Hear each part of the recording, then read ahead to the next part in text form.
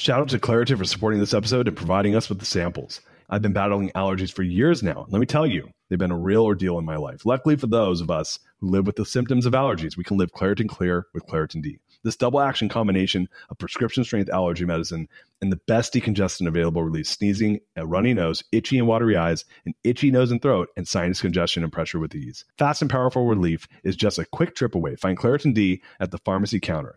Ask for Claritin D at your local pharmacy counter. You don't even need a prescription. Go to ClaritinD.com right now for a discount so you can live Claritin Clear. Use as directed. What's up, gang? Welcome to The Greatness Machine. I'm your host, Darius Mershazde. I'm so pumped to have you here with me. Now listen, The Greatness Machine, we're about two things. Number one, people who are living their passions. And number two, those who are creating greatness in the world and doing both of these things despite the odds against them. Each episode, we're going to feature interviews with game changers, business leaders, telling us their origin stories, what made them tick, what got them to where they are now. Why? So it can help you step into your greatness within your life, your business, and your career. Occasionally, you might hear a few solo episodes from myself, moi as I say, as I leverage my 20 years of entrepreneurship as a CEO and founder to help you grow and level up in your journey to scale your life and your business. So come be a fly on the wall, enjoy the conversation, and I'm stoked to have you here with me.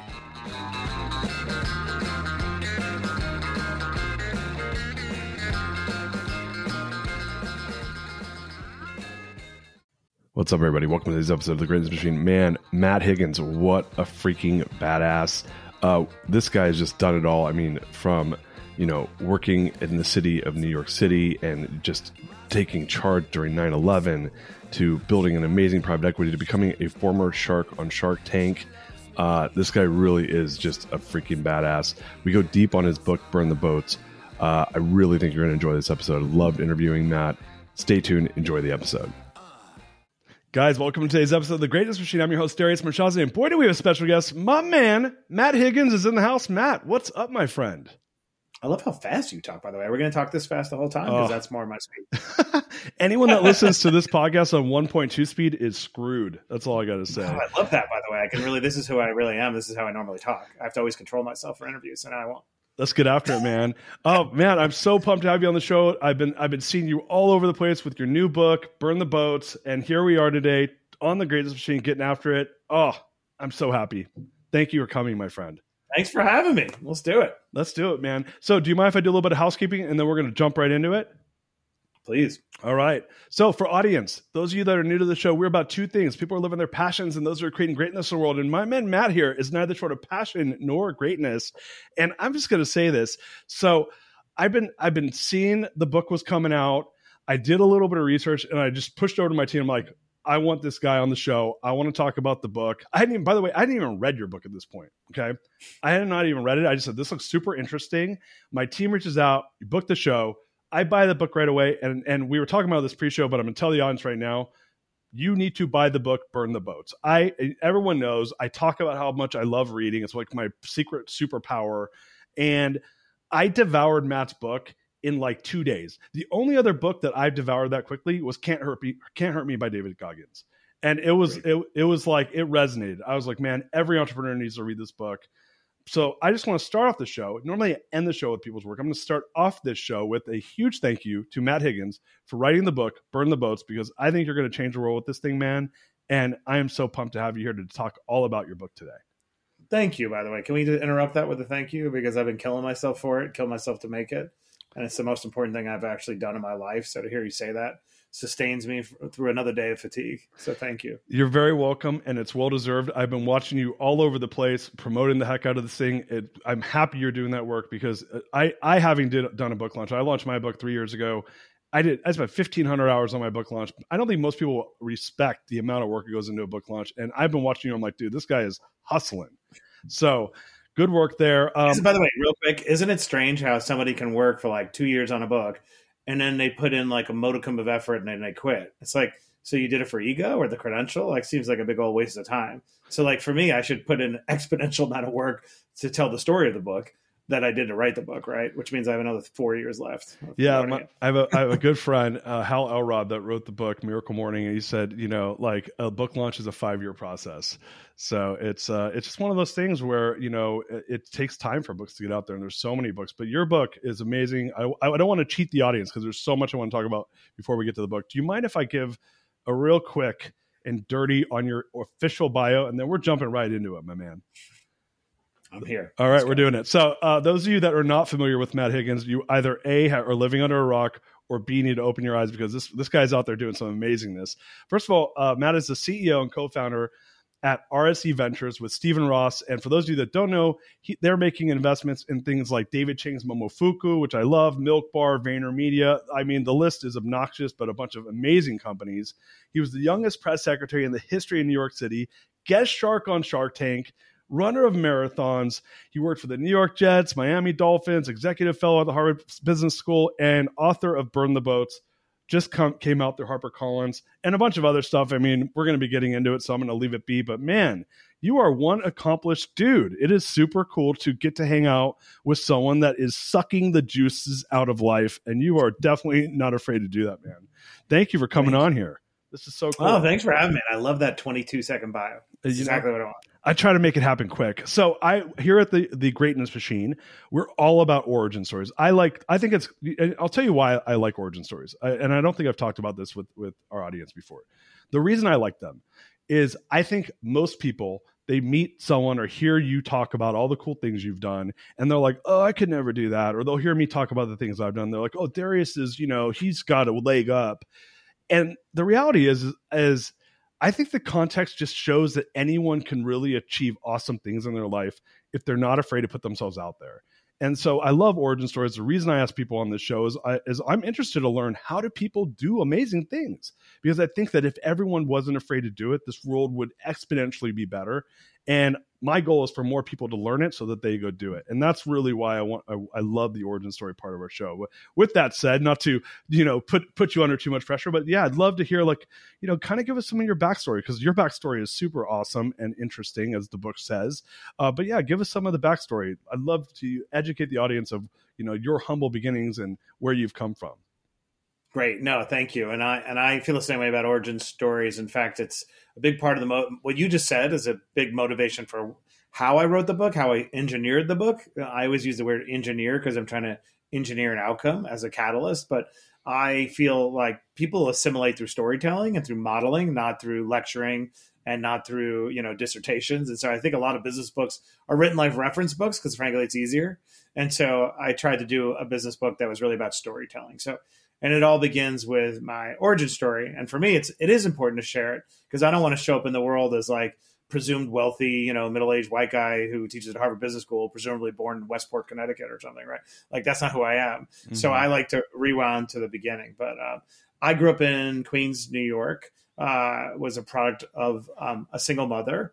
And my, earliest childhood memories are of my mother being, very heavy, really trying to, scratch her way out of poverty, was working for senior citizens, cleaning their homes, would bring me, to their apartments. And I would, read, Beverly Cleary and Judy Blume books and just, watch my mom try to make something of her life. She got divorced from my dad around 9 years old. So we were desperately poor. And I talk about this publicly before, but, we use these abject poverty words and they lose their resonance. And so, to contextualize, eating government cheese, taking a bus an hour away to a church pantry to get boxes of food so that, I used to always be like, Mom, there's no churches around here. It's like we were always hiding everything, and the house was honestly filthy and it was just a mess. Right. And so early on, and these are, I guess, the first hints of defiance, it was sort of understood that my brothers and I would hustle to cover up poverty.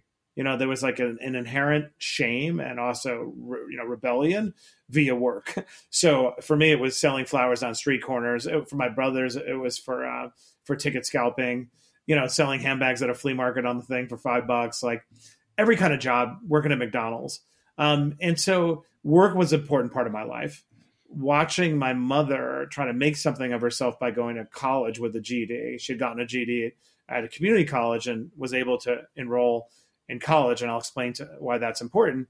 but then also dealing with a parent, frankly, who was parentifying you. Anyone out there who has been a caregiver knows what I'm talking about. How, sometimes you find yourself in a role you didn't want, which was me as a kid, was taking care of my mother. And I was groomed, honestly, to be the hero child. And so, part of me was wanting to fulfill that obligation, rescue my mom, and part of me hated it. And all I wanted was for the cavalry to come, first for a man to come, then maybe for the government to come. My earliest memories were always at ER. I was taught to, pretend you have a stiff neck so they would think it's meningitis. We can get in faster. Oh my God. She would do the same. I mean, all these hacks, right? And it was just very desperate. And so the most important thing that happened my entire life, the most important decision, which frames the book, was out of that desperation and frustration and eventually capitulation that no one's coming, came an insight, which was, why don't I do what my mother did and drop out of high school and get my GED on purpose? Why did that matter? Is because I was making $3.75 at McDonald's, scraping gum under tables, and I was working at a deli on Queens Boulevard, making $5. And I was like, we are going to succumb long before I ever get out of here. And not only that, how am I going to go to high school? Like, I'm working overnight at a deli. Who cares about school? And when I saw what my mother did, it was like, wait a second. Why don't I get a GED and go to college early on purpose? Well, it doesn't have to be the byproduct of a screwed up life. And I remember so excited. And here's a cool part about my mom. My mom, loved me, and I was the sweet boy, and she was 100% supportive of this madness. But then I go to high school and I get picked up by the truant cops and see my guidance counselor. And I would be like, no, you don't understand. I have a plan. I have a really great idea. And I tell them, and they're like, one, you're going to be a loser, young man. You're going to throw your life. Well, you know what I'm saying, the typical speech. Mm-hmm. And I learned so much at that point. It would frustrate me so much. Like, this is so obvious. What do I need algebra for? What do I need juxtaposed against my mother dying in the room next door? And this is not hindsight bias. This is truly how I looked at it. There were so many attempts at intervening that were chipping away at my resolve that I was like, what can I do to counterbalance this? And I was like, I need to be a write-off. I need to be an absolute write-off that the system wants to get me out of this place rather than try to keep me in it. And so I decided at a very young age, I was going to fail every single class, which was a hard pivot for me to make because I was always perceived as quote unquote a gifted kid. Lots of things were special about me, so to speak. And then here I come, like, I'm going to be a radical failure. And I would sit in the back of the room with the kids with beepers on and just like I used to call the land of misfit toys. And so Mrs. Vega, I still remember, sweetheart, I would go in the room like, hi, Mrs. Vega, I'm going to go to sleep in the back. Like, okay. Like I would go to bed, watch the Gulf War on CNN for a bit. Anyway. And then after a period of time at work, people just wrote me off and then I had to execute. And so that was the beginning of my burn the boats move, actually self-sabotaging. I didn't use that language back then, obviously, but it was it was basically the philosophy. So how did it end up? And I tell the story in the book, but last day of school, of course, I doubt everything. I have to go through with it. Everyone's mocking me, sitting on the steps of Cardozo High School, smoking a cigarette, thinking like, am I really going to go through with this? Like, this is probably end up going to work out terribly. But the bottom line is I took my GED. I started college when I was 16 years old. I went to my high school prom. It's an old movie called Good Will Hunting. And there's a great line because, how do you like them apples? I came and saw my guidance counselor, Miss Vega, everybody. And that look of pity and a degree of contempt had transformed into begrudging admiration because now I was president of the debate team. Miss Vega was my classmate at my college getting her master's degree. And so we can get into it a little bit, but like, that's my origin story, basically taking matters into my own hands, realizing there's no cavalry coming. But most importantly, we can get into it. I compounded my professional success so much more exponentially because I started 2 years earlier. Wow. And then I ended up as the press secretary to the mayor of New York a decade later. I love that, man. And so I want to talk a little bit about that time in your life. So first of all, in the book, you had a teacher, Mr. Rosenthal, who was kind of talking trash to you. And I wrote mic drop moment in the book. Like, do you mind telling that story? Because I think it's a great story. I'll tell the story. Now, Mr. Rosenthal, wherever you are, I always redeem you because you were correct in what I'm about to say, but I'll tell the story. So in high school, there's the equivalent of the academic walk of shame, and you have to return your textbooks. I don't know why I conformed to this rule, but everything else, I was like, I get picked up by the truant cops all the time, literally fail everything but typing. That's no bullshit. I can type 100 words a minute, probably more now. I will beat anyone listening to this right now in typing because it was the one skill I was like, I think this is useful. And I remember Mr. Barker like, you failed every class, 55s, but typing, But anyway, so the last day class, I go to return my book. I walk into Mr. Rosenthal's room. He doesn't even look away. He goes, what's this? And I said, it's my textbook. Today's my last day, Mr. Rosenthal. He had a bald head, big burly guy. And he looks straight at the head in class. He goes, Higgins, what a waste. And then I'll see you at McDonald's. And now, of course, the class is like cracking up. And I'm like, it's like even saying it now, I just got chills. It almost makes me pass out. Because I weirdly just had a flashback remembering like this is insane. Like, what am I doing? And also at the same time, Mr. Rosenthal, the kids don't know, like, I know how it's going to end in my house, right? I mean, like, we're living in, it's just total catastrophe. Right. So everyone's cracking up. I start walking towards the door, and something in my mind was like, bullshit. I'm not going to let this be the last thing I hear in high school. Hand on the door, I turn around. I was like, you know what, Mr. Rosenthal? If you see me at McDonald's, it's because I own it. And all the class like, oh, snap, Mr. Rose, you're going to take that. And I walk out. But the reality, and I tell this in a story too, because I hate the airbrushing, right? Like, one, he was right from his context. He didn't have all the information. He looked like a kid throwing his life away. And he's tough love, right? If he knew what I was living in, he would be like, oh, man, I'm sorry. But number two, I sat on the steps of school and I was like, all right, now I got to execute. And you know what? You remember high school when everybody would gather at the end of school and there was that energy, maybe nervous energy because there were the tough kids. And then you're hanging out with your crew. Then there's the girl you liked, right? Imagine sitting on the school and you're allowed to sit there. It's like 12:30 in the afternoon. I remember that, or whatever, 1. It was in between lunch and the end of the day. And I'm alone. And it's like the thing you crave the whole time, freedom. You're now like, oh, I can't believe like I'm smoking on the steps because I can do whatever the hell I want now, right? And like the guard's like, see ya, Higgins. Wow. And I had to pick myself up. But that's one of those moments I was like, all right, don't choose pity. You know what I mean? Like, pick yourself up. And the funny part of it, they transfer you to this program called the Auxiliary Services for High School Students, or some like euphemism. Basically, you won't show up as a dropout on our roll. It was like I go to one class. And I was like, oh, this is real. Like, there were people in that room that had made terrible choices. And it was like the land of last resort, And I was like, I can't do this. This is going to chip away at my self-esteem. And I remember I took my GD on standby at Springfield Gardens High School. I found another rule. I was like, oh, you mean I don't have to actually study for the test? I can just show up. And I showed up the end of that week or whatever, the next week, and took my GD on standby. Now, most people never use the word crush GD in the same sentence, but I was like, I'm going to crush this silly little test. By the way, hanging on my wall, proudest heirloom is that GD right next to my law degree, which ranks much lower in pride. And I crushed the GD and went to college. I love it. So this idea of burn the boats starts kind of there. And I had first heard this term fairly recently, like probably a couple of years ago. For listeners that don't know what burn the boats means, can you explain what it means? Because in the book you say, look, that was the first big boat I burned. Is I burned this this. I went and I burned the boat on me being able to stay in high school to then move on to this experience of going into college early. Explain what burn the boats means and the kind of your thoughts around it, because I think people that know what it means may actually think of it differently than you talk about it in the book. And those that don't, I'd love to educate them.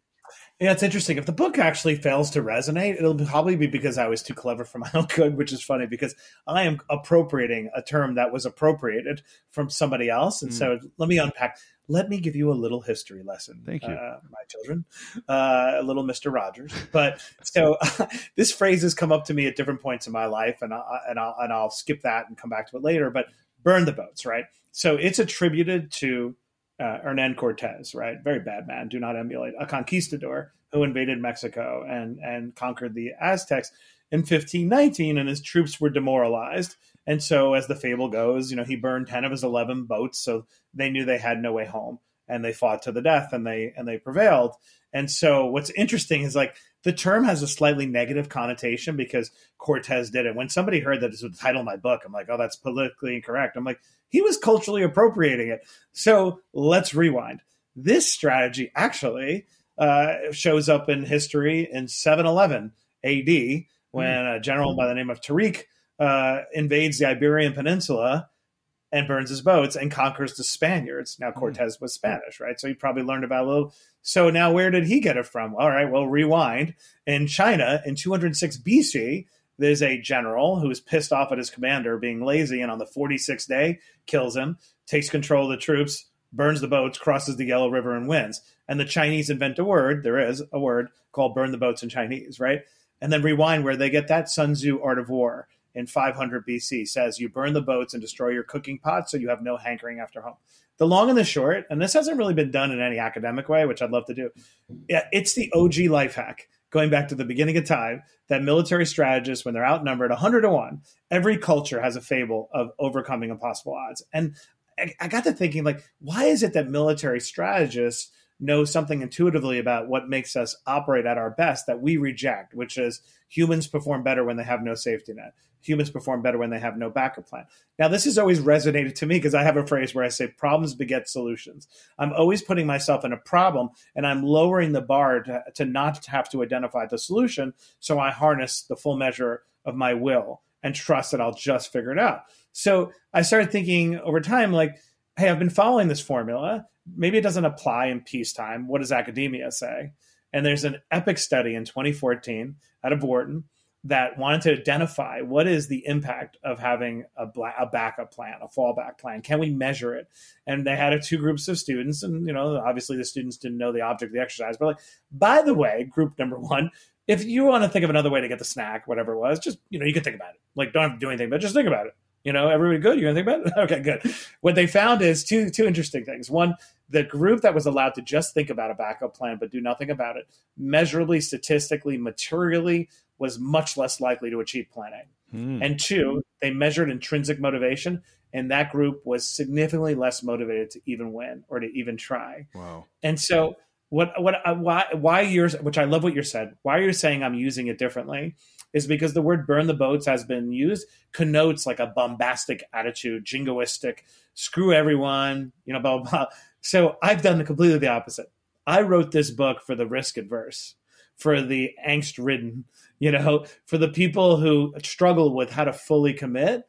And the boat on my cover is actually, I'll show it to you, is actually this little boat is a reconstructed paper boat built from scratch, actually, as a graphic, 410 iterations of this cover. And the reason it's a paper boat, because the boat is a metaphor for all the things in our life we have to burn in order to fully commit. And many of those things stem from childhood. For me, it was the shame of dropping out, never having a friend come over my house till I was 26 and my mother died, the inability to save her. I was carrying all these legacy issues. But for others, it might be anxiety. Oftentimes it's dad issues, right? Like I'm living my dad's life, not my own, because he never hugged me or wouldn't give me approval. Whatever it is, I want to write a book appropriating from Cortez, who appropriated from everyone else, the idea of a boat, and really demonstrate what does full commitment look like, how to be honest and pull back the curtain on what it looks like to audit oneself so we can identify those things that hold people back, and to prove to the reader and prove to you listening right now that what you've been told is prudent and safe is actually preventing you from getting everything you want, but not in a silly little Instagram post where it's not actionable, but in 288 pages of deconstruction. Yeah, it was really loud and clear, because I remember, like, my first thought was like, oh, you know, like, it's kind of hard to like this idea of burn the boats and go all in and cut out all your like contingency plans. And you talk about this where you say, no, I'm not saying to get like to take full blown risk, and if you fail, you're in destitute. You actually do a great job qualifying it.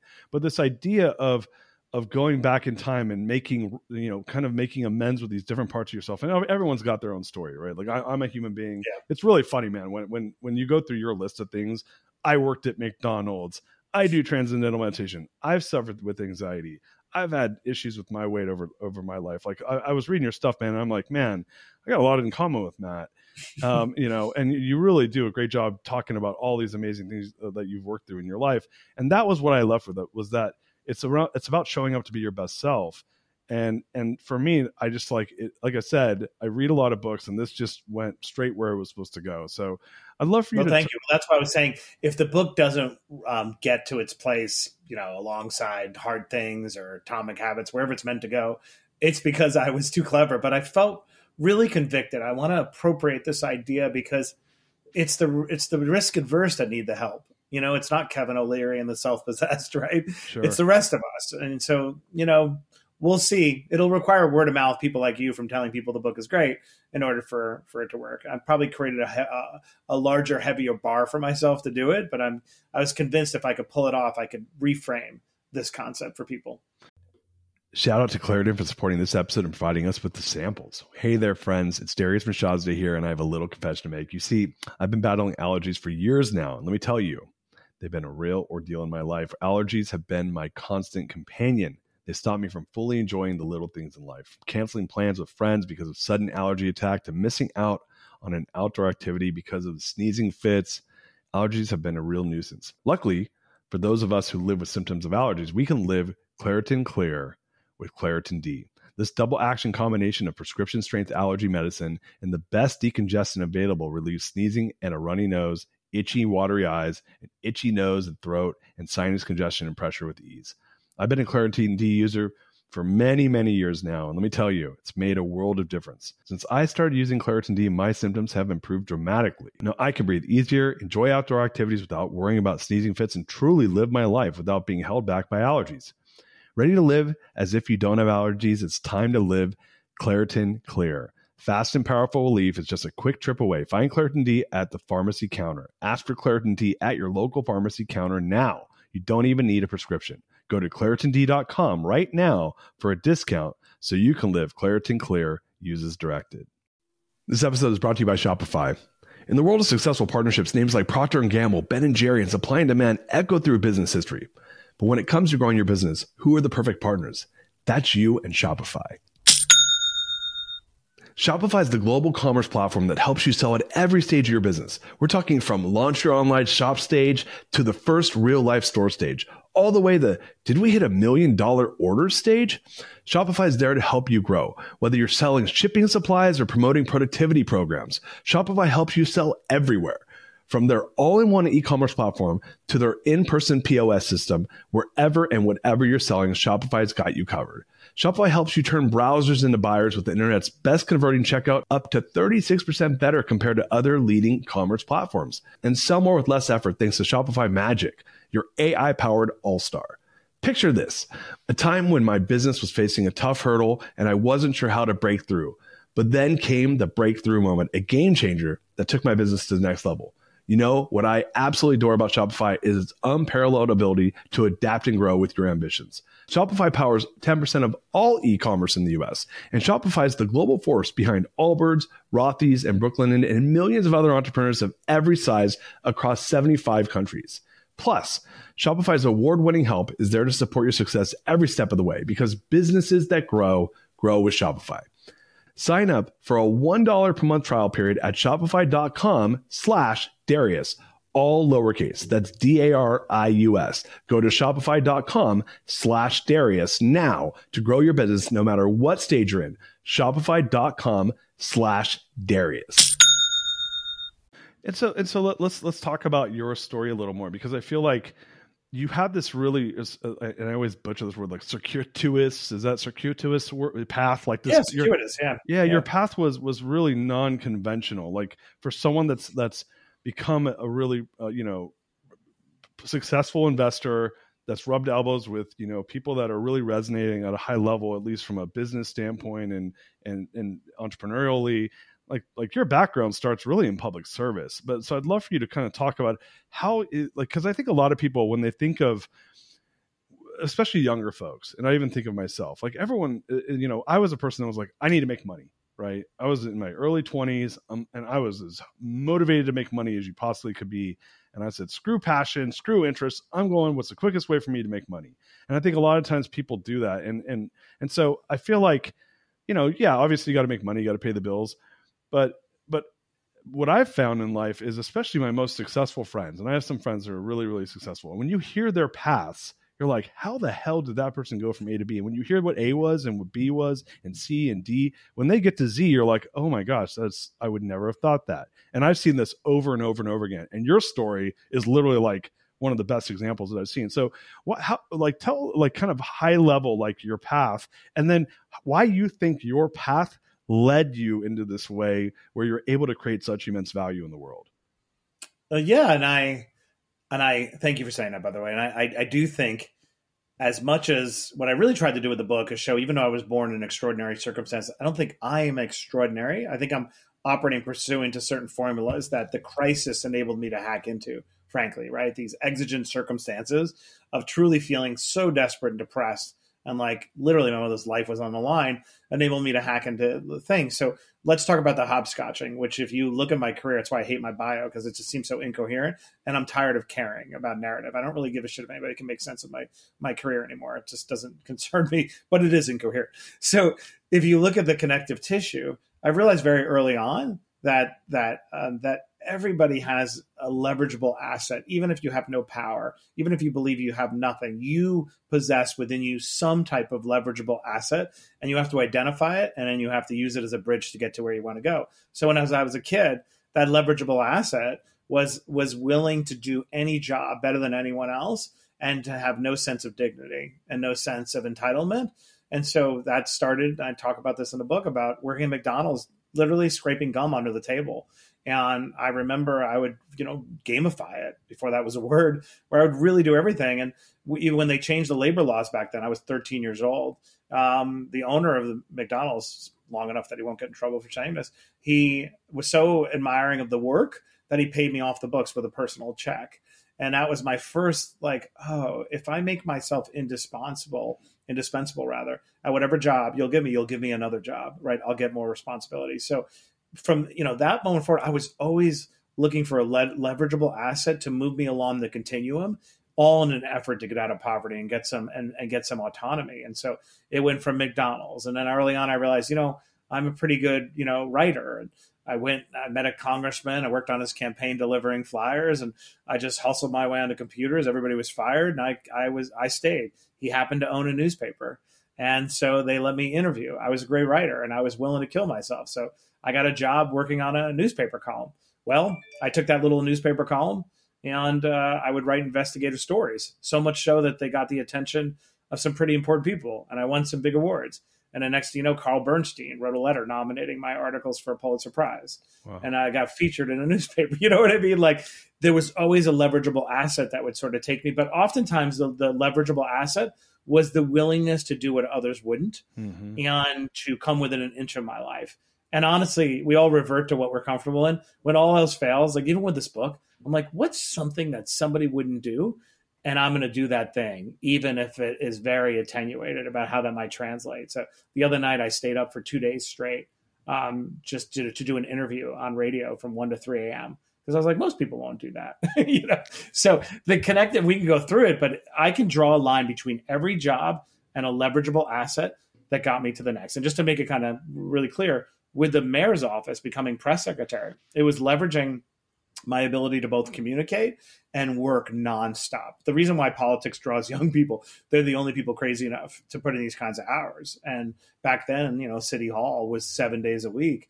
And I talk about this in the book as well. I was pretty good at knowing my worth, and I would always make deposits by being indispensable. And then, as is always the case, those who control labor are always delayed in acknowledging it, because people will exploit you as long as you're willing.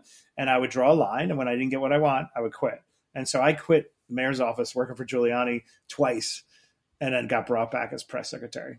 And we can get into it, because obviously that was the best and worst day of my life. Yeah, that's amazing, and thank you for that, because I think that you really kind of said it well. This connective tissue of your willingness to, basically what I just heard you say is, I'm willing to fucking grind and work harder than anyone else to make it happen, and then show value by creating value.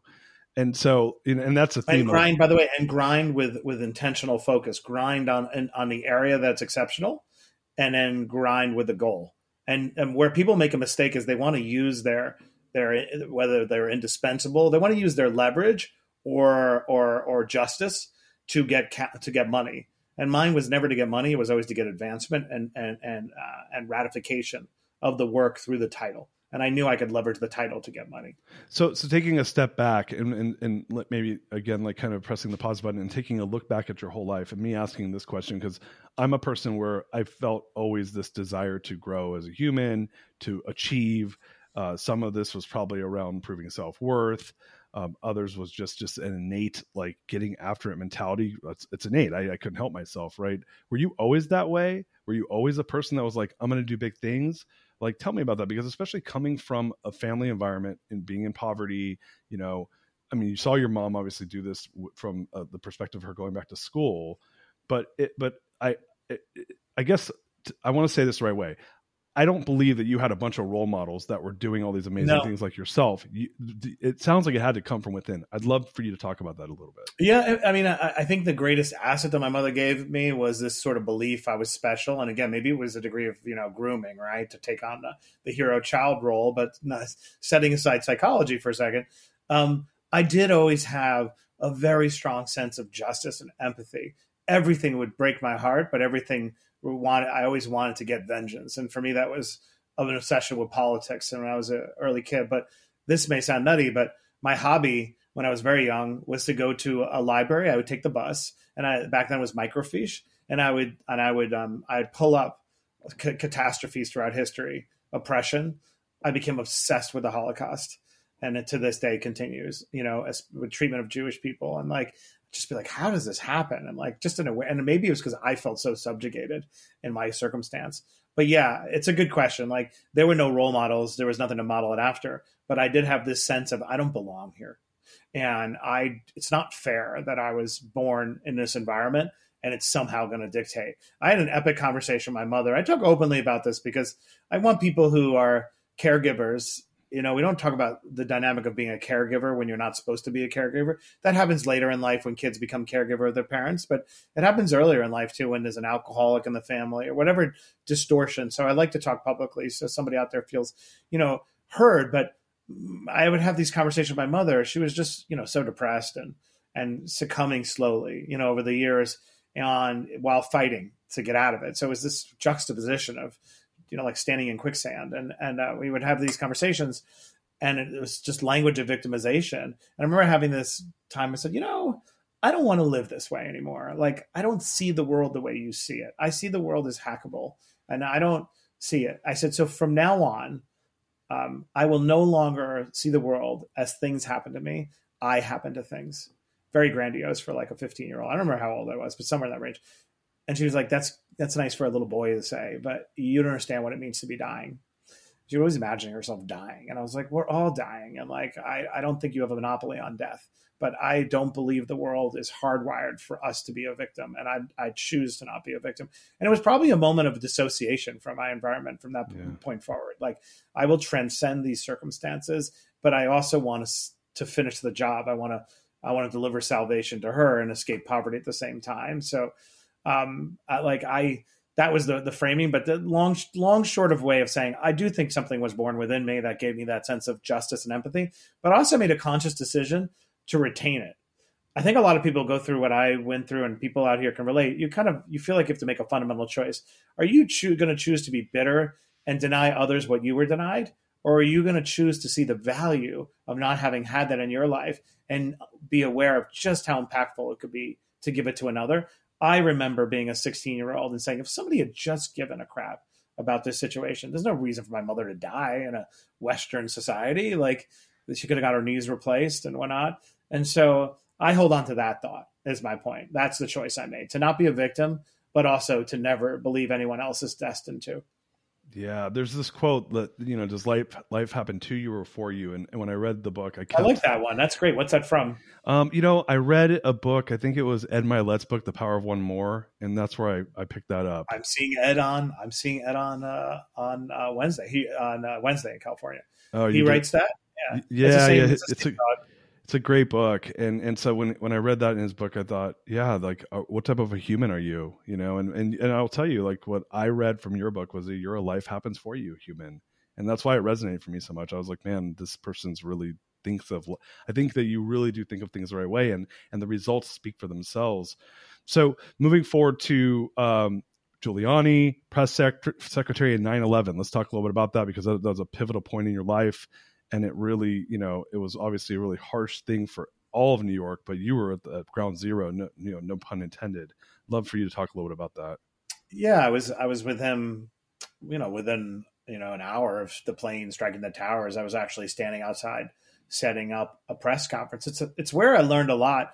I mean, it's unfortunate what happened to Giuliani. So I had broken with him a long time before that. Not broken with him. I remain grateful and appreciative, but like I didn't sign an oath of fidelity about his views. But I remember back then, the right person at the right time. And the first rule of crisis management I learned from him was just to show up, right? So anytime there was a crisis, like the object of the exercise, first priority was to get as close to the proximity of catastrophe and use imagery, symbolism to demonstrate we're here, we're in charge, which makes total sense. Actually, when politicians get that wrong, I'm like, it's so obvious, right? And George Bush at the time actually didn't show up at the site until Thursday. And I helped put together the visit with the White House staff, but those 48 hours were crucial. And so anyway, I was standing outside and thinking like, it's crazy. Like everyone's running the other direction. I'm alone on a street corner with a couple of aides trying to reach the mayor. And then as I was trying to head back to City Hall, the towers collapsed. And for a moment there, I thought, we were all dead, because I didn't know the tower collapsed. All I do is see this smoke coming down Broadway and then overtake us, and we're all on the ground gagging. Wow. And I meet up with the mayor later. I'll never forget this. People always ask to share your memories. And to be honest, I don't share a lot because it's inauthentic, because I'm taking them from the TV or I'm taking them from what I read. Most of it is blacked out because I was there every day, the smells and the fire. I mean, you could imagine. So, but there's some things I do remember. And I remember meeting with the mayor at the firehouse that within an hour, and the mayor's immediate team. First, I remember looking at the walls of a firehouse and all the equipment's gone. And then I always remember like, wow, those people had just died. So many of them, wow. But I didn't process that at the moment. All I just see is an empty firehouse. Right. But there's the fire commissioner, Tommy Von Essen. He's on the floor with his face in his hands and he's sobbing, and you see like a commissioner, right? Like, and he's just like, and in the room next door is a glass window, and through the window is the mayor. And they're around a phone. It's on speakerphone. And I hear, we need air cover screaming. Right. And it's coming. It's the vice president of the United States. And you hear the jets flying above board. So like all this imagery. And then 2 hours later, the first press conference, where those who remember are students of history. There's a line the mayor delivers where someone says, well, do you have a sense of the casualties? And he says, it'll be more than any of us can bear. Wow. And then I remember that afternoon, I went with the mayor to visit to a hospital, St. Vincent's. And I remember a line of gurneys, all these doctors there and nurses with lines. And they're like this, and then we're waiting for the ambulances to come. And then we're there for an hour and the ambulances never come. Oh my gosh. And then we go down to the site. So a lot of that. But my job for those next 90 days was to build coalition for the war against terror. And we erected a platform underneath Ground Zero on Liberty Street looking at it. And we put up a board with every country that had lost somebody. Back then it was 91. It may have been revised since. And my job over the next 90 days was to bring every leader that we could of the free world who might be inclined to deny what happened or that we needed their air base, whatever, to the site. So I bought Vladimir Putin, signed it right next to me, something like, we will get those bastards, and, the Emir of Qatar. And we would, so the way the setup was, we could do a whole podcast on this, but there was there was a Pier 52, I think it was in Manhattan, or Pier 51. It was this 3 football long pier with segments. One of them was the DNA lab. One of them was every level of government in one place as a command center. And the back was for press conferences to show we were in charge. And in the back was where we would take the boats with the machine guns from every country. And we would bring the prime ministers, presidents, and emirs to the site. So 90 days. And then I decided I can't leave.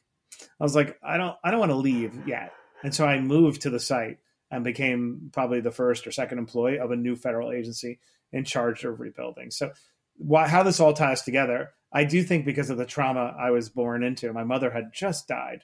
We didn't talk about that, but a few months earlier, that it weirdly felt very peaceful to be in the middle of this crisis. And then I started realizing I have some serious trauma I got to get used to. But it felt very much at ease. Like, this is where I belong. I belong in the fire, and I'm very at ease here. I'd be lying if I said I was not at ease, because I had been through so much that it felt like it was my purpose. Yeah, it's to your point, like right person at the right time, right? And and you're young. You were what, 26 when this happened? I was 26. Yeah, I mean, I guess I had turned. Yeah, I was 26. I didn't turn 27 yet. And that happened so that happened. Again, you kind of talked about it before, where you left and came back. Was this the first time you came back or the second? I'm sorry, I can't remember. No, it's okay. No, this was the second time I came back. Yeah, like the first time I left and I wanted to be deputy press secretary. They're like, "You're 12," and I was like, "I don't care. I deserve it. I'm writing all this good." So I quit. 4 months later, like, okay. I'm back. And then deputy press here is, and then I left again. They're like, "You're never coming back." I was like, I don't know. You'll bring me back. And then they brought me back again. So that was the tough day. I mean, I go into this in a book for everybody listening. I do still believe this, that we don't get to choose the timing of opportunities. It's obvious, but it's worth saying, because whenever I actually choose to defer an opportunity, it always evaporates. Always, when I'm always trying to sequence, things. So I'll wait, I'll do it later. And then it never works out. And so when I got the job offer to become press secretary, I was in law school at night at Fordham Law. I mean, I went to school for 11 years at night while working and taking care of my mom. 7 years of college, 4 years of Fordham. I was on law review, and then I was press secretary of the mayor of New York. At least that was the job. And they were like, "Don't worry, you'll coast. It's April, no big deal. At the end of the administration." And meanwhile, my mom was in the room just deteriorating on an oxygen tank. House was a mess. She couldn't even move. I had to, take care of her and bathe her. We had no money. I'm living a complete lie. Not a single person to come over the house. And then I was supposed to start on April 2nd, yesterday, actually, as we're recording this, April 2nd, 2001. And I didn't sleep at all, because I would always listen. And a lot of times we would go to the emergency room, and I would sleep with a towel around my head so I could hear through the fibers, try to get like muffled sleep. But, years and years of lack of sleep, I get up in the morning and go to work, and she pleaded with me not to go to work that day and just said, I don't feel good. And I was like, "You never fucking feel good. I have to go to work. We have no money." And I talk about this in a book, and just the choices we make. And I was like, "I got to go." And then she had called me a couple hours later. And I was actually excited, because she said, I called an ambulance. We had never gotten to that level. And I was like, "Oh, ambulance. That means she has to be admitted. Maybe I can get a break." And somebody was like, "Hey, do you want somebody to take you, a cop car?" And I was like, "Nah, it's fine. It never ends well. I mean, nothing ever happens. Nothing ever did happen. Always."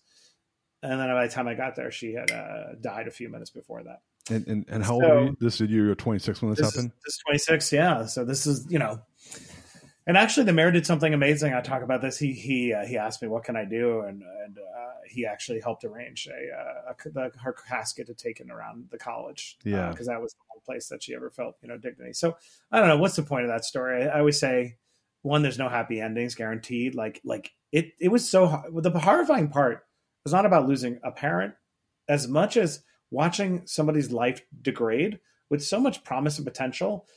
And it was like, what do you mean there's no happy ending? Like literally just disappeared from the face of the earth, born into pain and die in pain.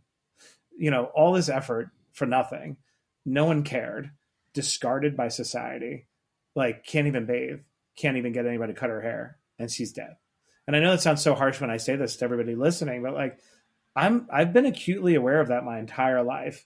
Like that is how it ends, absent human intervention or taking custody of yourself. One of those two things have to happen, or things end really, terribly.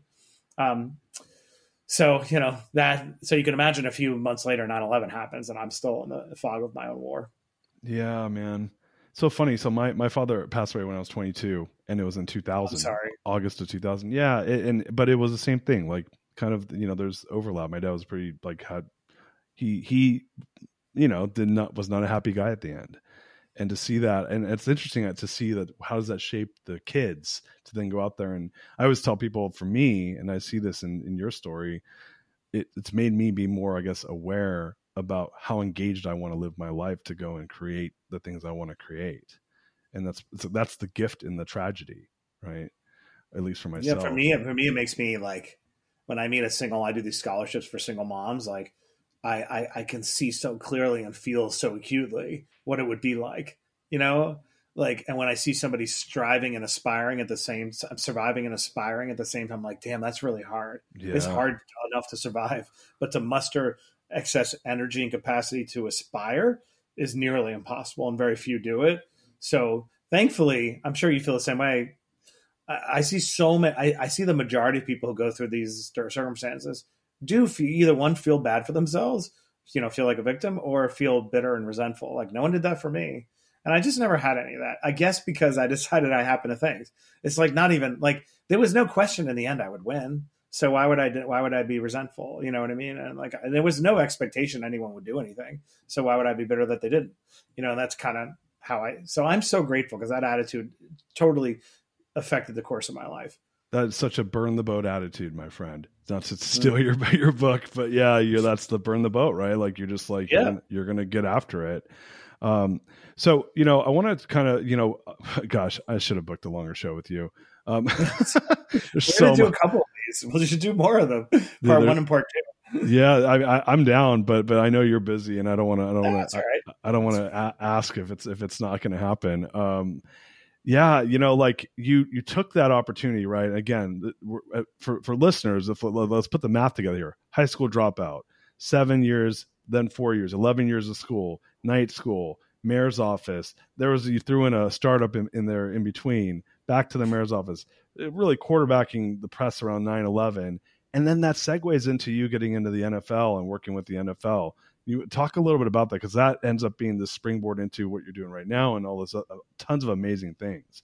I'd love to hear about that. Thank you. So to stay on the leverageable asset, right? Like, I go, and this also applies to promotion as it applies to jobs, right? So in terms of, job, like I went, I was a consensus candidate between the mayor and the governor, who generally don't get along in New York, and in particular in that back then. But I was well regarded and well suited, and so I was put in charge of press for the rebuilding of the Trade Center site. But again, leverageable asset. I was really helping drive policy. I was at the center of everything, and I was like, if I don't pivot from being the press guy, I'm going to be relegated to that forever. And I don't say that derisively. It's just not the choice I wanted to make. And so I had a moment of leverage, and I used that leverage for the title. And I became chief operating officer of the rebuilding, right? Which is a pretty extraordinary title. And so after doing 2 years, I was like, this is not healthy. I need a break. I need to go. I need to move on. I wasn't meant to be a government employee my entire life. And so the New York Jets at the time needed to build their own stadium, finally have their own home, and they needed somebody to run the campaign. So I always believe in this too. You want to zoom out and broadly define who you are as much as possible, right? If that's your desire, because otherwise you're putting yourself in a box, and people put themselves in a box all the time, right? So I easily could have been like, well, I'm a press guy fundamentally, or I'm a government guy. But I was like, no, I'm somebody who could oversee the most complicated projects on earth and drive them. So what's one of the most complicated projects? Building a stadium in the middle of a city. And so I was able to get that job at the team and leverage that work to eventually be promoted multiple times to oversee the business of the team.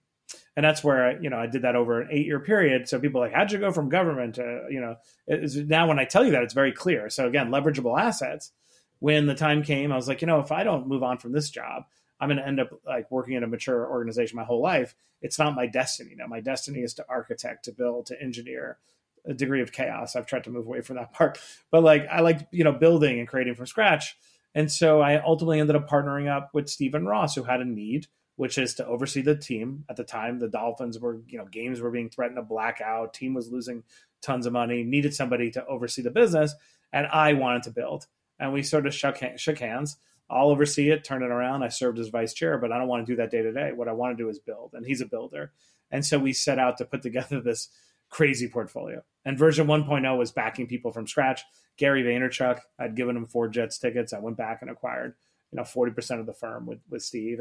And then, long litany of just helping build these consumer brands. But when I tell it like this, if I have 20 minutes, everyone be like, oh, I get how you went from McDonald's to Shark Tank. right? And like, Right. and there are little micro stories all along the way. Oh, I got on Shark Tank. Well, how about I try to create my own show? I create my own show. I'm like, well, how about we create a production studio based upon my experience, my own show? Some people hear this and they feel like it's exhausting. So I apologize to everybody. But you do, if you read the book, you have to accept the premise. I think that the joy of living truly is in striving and trying to touch the ceiling of our potential. And that's how I've lived my life. Yeah, no, it comes through in so many different ways, and it's funny when you were talking earlier, you said, oh, you know, I don't know if you used, I don't want to misquote you, but you said something like, I'm tired of having to, how to like explain my story. And I think the most important part, and this is because I think people are, I don't know, I'm going to talk shit on humans. They're basic and they need linear, they need the lines to be linear. Right. They need packaging. I actually think that, and I people buy clarity, right? And so I think that when I see your story, I go meta and I go, no, your story tells the more important story, which is life is not linear, and that the striving is what matters, because that's what creates the outcomes, to your point. And that if you can get your outside of this paradigm of, oh, it needs to be linear and there needs to be, we have this arc of achievement that goes from A to B. I'm going to go to Harvard, then I'm going to go to McKinsey, and then I'm going to go to Goldman, and then I'm going to go to blah, blah, blah. And then sooner or later I'm going to be the chairman of Pepsi. And like those are the linear stories I think that made more sense 50 years ago. I don't think not to say that there isn't a place for that. I just think that there's way more wiggle room to create now that didn't exist before. And your story is just, you were just early, you're just like a first mover as far as I'm concerned. Gary is a first mover, his story's like that. Right. And so I feel like we're the first class of entrepreneurs where you could create without having that quote unquote pedigree. And then, ironically enough, you're teaching at Harvard, which wouldn't have happened 50 years ago. There's no way. Right. It's because we live in a new world where entrepreneurs can do these things and where creators can do these things. So kudos to you.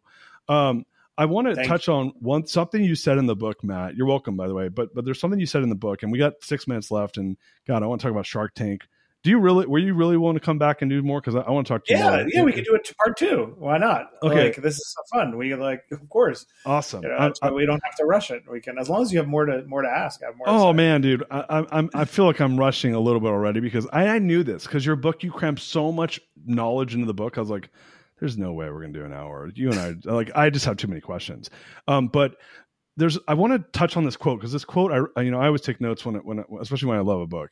But you said, the faster you secure accomplishments, the more time you have to leverage these future opportunities. Explain what that means, because I think that I was like, oh, this is money, and people need to know what this means. Talk about that. Yeah, I'm obsessed with this idea. Out of all the ideas in a book, this one, again, somewhat obvious but not talked about. I mean, what is talked about is Warren Buffett's principles around compounding. And compounding interest as being the most important principle in finance, which he's right. But compounding, and some have done this, but compounding isn't discussed enough vis-a-vis your own career. And compounding is the reason why you should be urgent in what you do. So if you look at just my life as a case study, by dropping out of high school at 16, like that one decision pulled forward my credentials, that because I was a college student, I was able to get college student jobs, including that job at a newspaper when I was like 12, like that extra bit of time. It may not sound like a lot of time, but from a percentage basis, in terms of my life at that point, it was a huge percentage of pulling forward my career, right? And enabled me to constantly stay one step ahead, pull it forward. So when people say, how'd you oversee 2 NFL teams by 40? How did you, get the Ellis Island Medal of Freedom, when you're 35, whatever I was, like, how'd you get on Shark Tank when you're 41, whatever the age is, right? Like it's all because of this idea of compounding. So I like talking about it publicly. Anybody out there listening, like keep an eye on the clock. Like if you can do things a little bit earlier than you're scheduled to do, then go for it. More importantly, think about the opposite consequence by delaying, your time because others are saying, wait your turn. Or by opting for incrementalism, which I talk in the book a lot, when you have this bias towards incrementalism, presuming that you need to do A before B before C. If you don't challenge those rules and this sort of implicit bias we have towards incrementalism, you'll have the opposite of compounding, right? You'll have lethargy, and there'll be a lag in the system that'll affect your entire life. So you have a choice to make. Are you going to choose incrementalism or are you going to choose compounding? They're not mutually exclusive, but one is served by opting for step changes and one is impeded by opting for incrementalism. I was very abstract, but I think it made no, sense. no. It made the point. And for people that aren't good at math, those 2 years when you're 16th are worth 1/8 of your life, which is 12.5% of your life, right? So it doesn't sound like much, but 12.5% of your life, that's a huge amount. If you're going to live 100 years, that's 12.5 years. Only 2 when you're 16 years old, though. Right. Well, that's why I love these I talk on the book about booster rockets, because it's such a good way to see it, right? These little rockets are like you're slightly off course. If you stay off course over time as the rocket continues, right, you're ending up on Mars, so, if you look at your life as kind of the same, if you could just, little trajectory changing moments early, they have more time over the course of your life to compound. So my career is the product of many things, but one important thing is compounding. Right. I mean, I went on Shark Tank when I was 41. I got a whole life to leverage that. You know what I mean? In all sorts of ways. Right. Good. I met Pope Francis when I was what most people, the presidents of countries never meet him. Right. I've had 2 meetings with him in the last year and a half. I don't mean that from an ego standpoint. I'm saying that has now happened right earlier. What will that do compounding over the course of my life? I love it, man. So I'm going to give our listeners what I'd like to talk about in part 2, and then I want to give some more information on the book and where they can get it, and then we're going to do part 2. Is that it? I love it. It's great. All right. So we're going to be talking about sharing values, picking the right partners, you picking your wife, and how big of an impact that made, and how important that is. Harvard, becoming a fellow, teaching your class at Harvard. All the case studies you brought there. Shark Tank. We barely even barely touched the surface of the Shark Tank. And then I want to talk about kid insurance.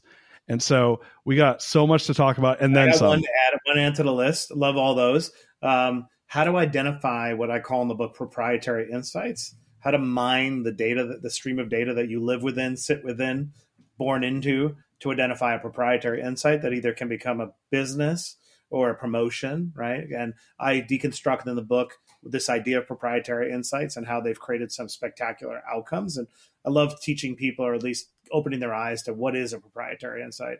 Language I basically made up, or maybe somebody else did too, but I'm using it. I love it, man. So I added that to the list. We got a laundry list of amazingness to talk about. Man, Matt Higgins, I knew this would happen. You were such a stud, and this was such a fun interview, and I had such a good time, and I had so much gratitude from my side to have you here to tell your story, and it's such an incredible story. The book, Burn the Boats, HarperCollins, it's out there. It's crushing. People need to go and read it if they want to change their life to the better, even if you are an experienced entrepreneur. I'm a super experienced entrepreneur. I built a $200 million company. I was loving your book like crazy. And I'm a person that's already done a ton of cool things. So, but honestly, that's a high endorsement, because I was worried, would this seem like master of the obvious? You know what I mean? Like it's hard to come up with. There's nothing new in the world. There's only new packaging, right? So, yeah, I appreciate that you give such a strong endorsement, because I truly bleed out on those pages. There's some parts of the book I just can't even read towards the end. I'm like, can't read that because I break down. So, I tried to leave it all out there. So, I appreciate that it resonates. I know that everyone out there reads it. And part 2 will go deeper. I'm going to say this, a lot of folks out there that are all about just writing book after book after book would have turned your book into 3 books, because there's so much content in there. It's so much value. I'm like, but clearly you had a lot of stuff going on, and this is your book. It's funny. The publisher said the same thing. This could be a book. And I was like, it's how I approached Harvard. I wanted to give a 5x return. Yep. And I thought, somebody spends $30. It's real money. Let me at least give something I felt like, that's a pretty big return on that cash, right? So that's how I approached it. Plus, I might die. So I figured, it could happen, right? So let me get it all out there. If I die tomorrow, I'm content with this being the book I wrote. Yeah, $30, 1,000x return, maybe 10,000x return. You'd have to be a moron to not read this book. So, where can folks get the book? Where can they connect and learn more about you and your amazingness? Amazon. It's on Audible. I tend to spend a lot of time on LinkedIn more than anywhere else, but Instagram as well. M Higgins. That's mostly a Twitter, but Twitter will ruin your mind. So I dabble, but you can find me those places. Cool. So we'll put that in the show notes, and then we're going to schedule part 2, and we're going to dive deep on all those topics. My man, Matt Higgins, thank you so much for coming on the show. So much gratitude from here at the Greatness Machine. We're looking forward to the next episode, my friend. All right, everybody. Thank you. All right, guys. Take care. Share this, and we'll talk later. Peace out. We love you.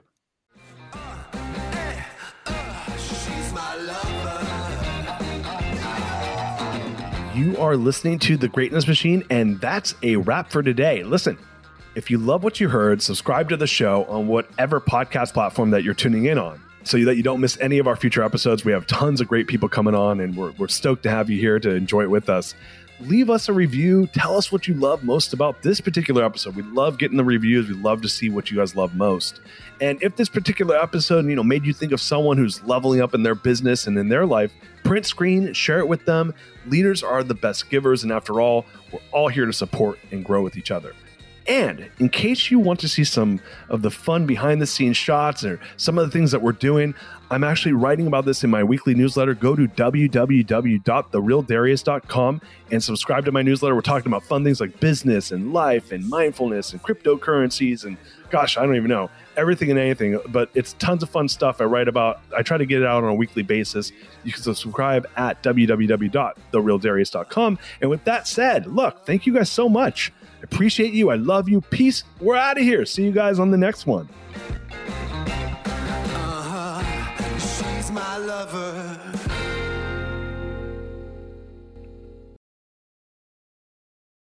This episode is brought to you by the Yap Media Podcast Network. I'm Hala Taha, CEO of the award-winning digital media empire, Yap Media, and host of Yap Young and Profiting Podcast, a #1 entrepreneurship and self-improvement podcast where you can listen, learn, and profit. On Young and Profiting Podcast, I interview the brightest minds in the world, and I turn their wisdom into actionable advice that you can use in your daily life. Each week, we dive into a new topic like the art of side hustles, how to level up your influence and persuasion, and goal setting. I interview A-list guests on Young and Profiting. I've got the best guests, like the world's #1 negotiation expert, Chris Voss, Shark Damon John, serial entrepreneurs Alex and Layla Hermosi, and even movie stars like Matthew McConaughey. There's absolutely no fluff on my podcast, and that's on purpose. Every episode is jam-packed with advice that's going to push your life forward. I do my research, I get straight to the point, and I take things really seriously, which is why I'm known as the podcast princess and how I became one of the top podcasters in the world in less than 5 years. Young and Profiting Podcast is for all ages. Don't let the name fool you. It's an advanced show. As long as you want to learn and level up, you will be forever young. So join podcast royalty and subscribe to Young and Profiting Podcast, or YAP, like it's often called by my YAP fam, on Apple, Spotify, CastBox, or wherever you listen to your podcasts.